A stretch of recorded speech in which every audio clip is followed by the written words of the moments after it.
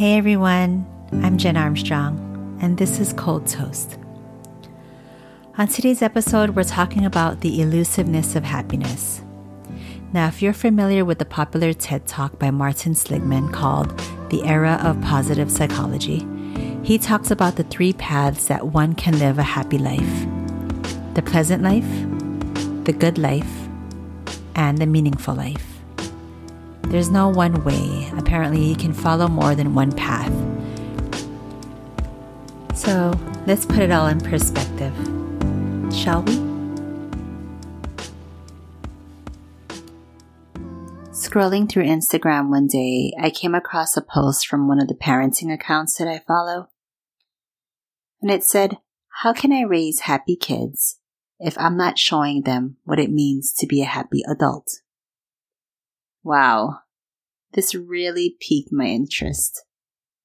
The topic of the post was, how do you stop putting your kids first and start doing what makes you happy? And it shared how one mother started prioritizing her needs before her family's needs. Turned out to be the greatest thing she ever did. She just became much more happier about life and realized that her kids weren't going to die if she didn't do something for herself for once. I empathize with this mom and with other parents who feel like they always put their kids' needs before their own. But in all honesty, I cannot relate to this approach. And I want to dig into the why I've never lived for my kids' happiness and prioritized them over my own happiness.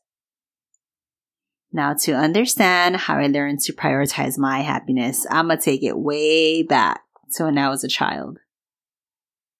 Growing up, I was the youngest of three, with an older brother and an older sister, who are 8 and 7 years older than me, respectively. I feel like by the time I was being raised, my siblings got the best of my parents. Not to say that I wasn't loved or nurtured by my mom and dad, because I was. It's just that because I was a bit younger, my childhood years were probably the beginning of the end of my parents' marriage. So growing up, I witnessed two individuals, my mother and my father, who loved their children very much, but who struggled to find their footing as a couple. My parents were the first people who showed me what prioritizing happiness looked like. My mom worked her tail off, pulling double shifts in a career that still today she is preparing to retire in soon. She loves her job. And her job loves her back. And it made her happy to go to work every day and know that she was supporting her family the best way she knew how. I definitely learned about work ethic and loyalty from my mom. But her work oftentimes found her sacrificing being a mother at home with me. Luckily, I had my maternal grandparents there to help raise me. My dad also worked, and he worked hard, but he also played hard too.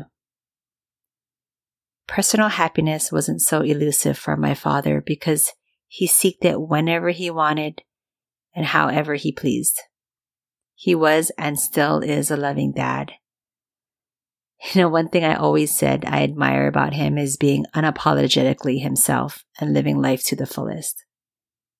But his personal happiness oftentimes found him sacrificing being a father at home with me. Again, luckily, I had my maternal grandparents there for me. My grandparents. Man, if I could paint a picture of happiness personified, I would paint them. They're no longer alive, but growing up, you could see the sacrifices aged on the wrinkles of their faces. And man, did they live happy lives. No doubt they had worries. We all have worries. But their everyday lives were as happy as can be. Raising 11 children is no easy feat, not to mention the countless grandchildren that followed. So I feel by the time I got to grow up with them, They were just living their lives the best way they knew how. And they paid their dues, so why not? So as you can see, I had various examples of what personal happiness looks like and how it affects a family dynamic or one's mental health. We've all heard it before, right? Happiness is a state of mind, or happiness is within. It's not something that someone can give you or that you find somewhere. And, keeping that in mind and going back to Seligman's TED Talk that I talked about earlier, and, positive psychology is sort of what he's known for. But he talks about those 3 paths to happiness and how you could be in more than one path. But I kind of wanted to go through those 3 paths really quickly. The first being the pleasant life, where the goal is to maximize pleasure or positive feelings. The second is the good life, where the goal is to reach a constant flow or state of active engagement, where you enjoy what you do so much that you kind of lose track of time and become one with it. And the third path is the meaningful life, where you use your strengths in the service of others and strive to make your life useful for something much larger than yourself. Seligman says that regular people, most folks, kind of pursue a pleasant life where they associate happiness with positive feelings and emotions. But to be honest, I feel like that's the least chance of leading to an overall life happiness or life satisfaction. So if you think of it from a parenting perspective, right? If you're just focusing on positive feelings and everyone being happy in the household, I feel most of the time that can lead to a lot of disappointment. Because, you know more than anyone else as a parent that chances are your kids will surely throw a lot of challenges your way that can definitely deflate those happy feelings instantaneously. So getting stuck in this, quest for positive feelings or maximizing pleasure is not necessarily, the best path. And I feel like, if you seek more of a good or meaningful life filled with, purpose and service and engagement, then you have a much better chance of being truly happy and fulfilled. I know it's easier said than done, because it's like, how do you focus on a life of engagement and meaning as parents, right? When you've got dishes in the sink and laundry piling up and just everyday things to get done and check off your list. But I think what's helped me, being a work from home mom, is I sort of just stopped looking at chores and tasks as such. I kind of devised ways to sort of enjoy it.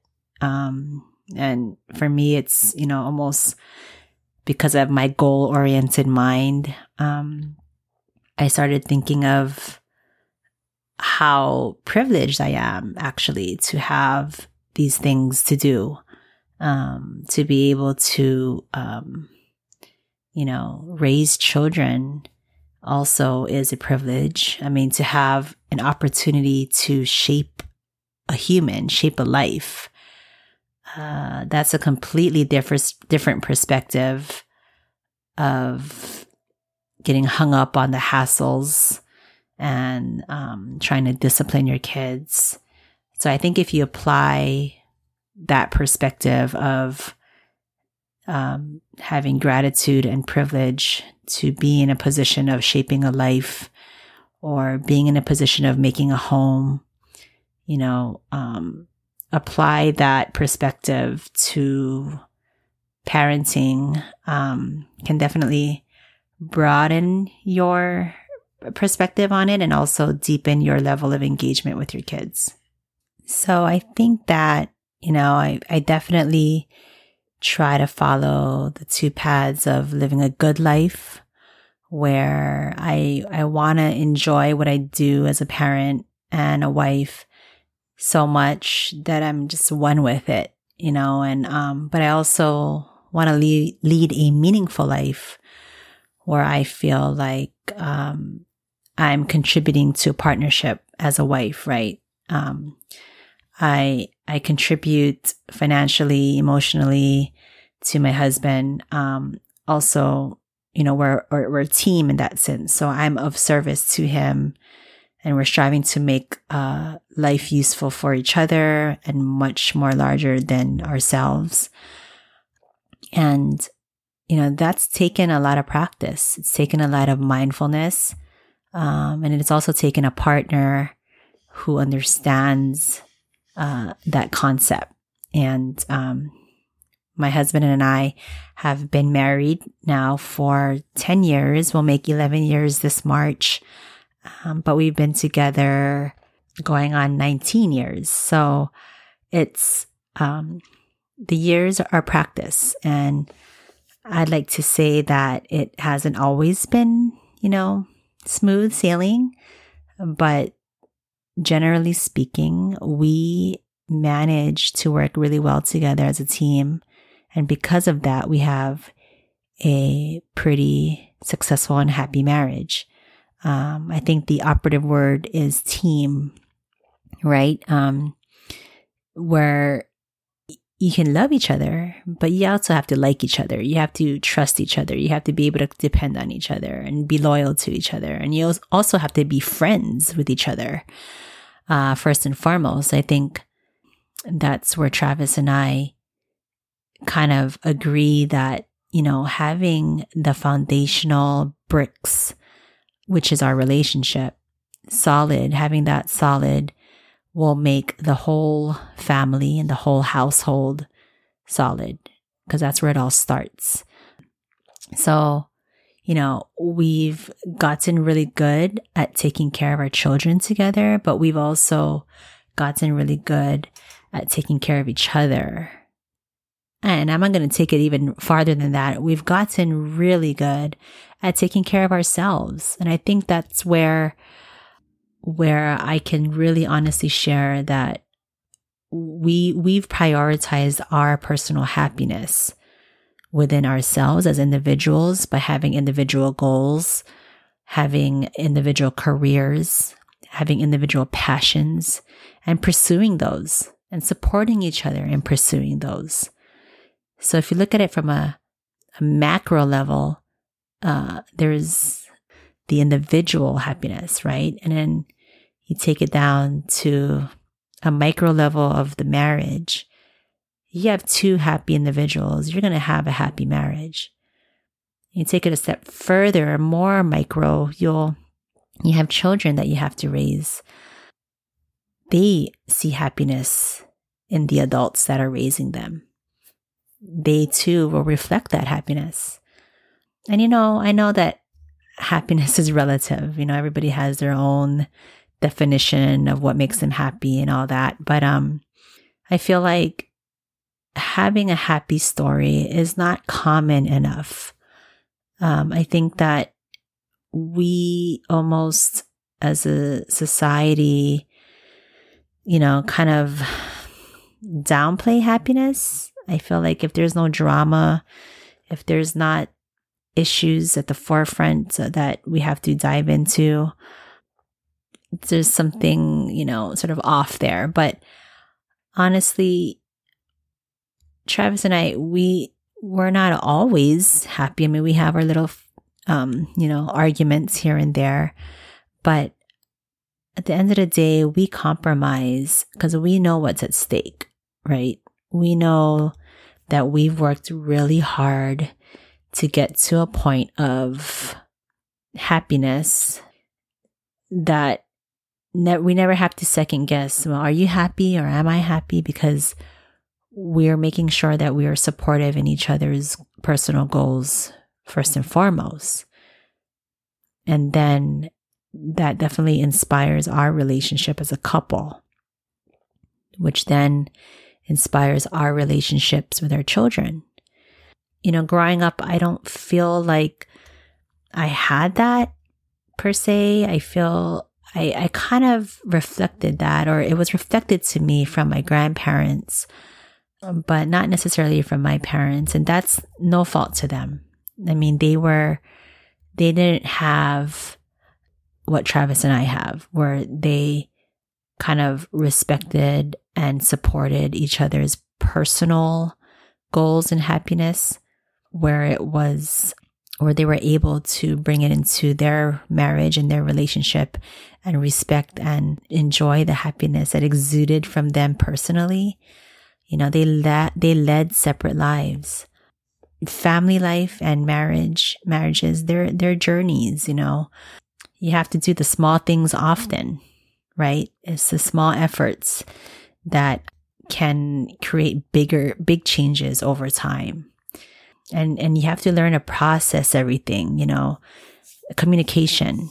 I think that's one of the key words for me and Travis is communication. And I'm going to be honest with you guys, that is something, as a professional communicator now, it's not something that I've done well in the past.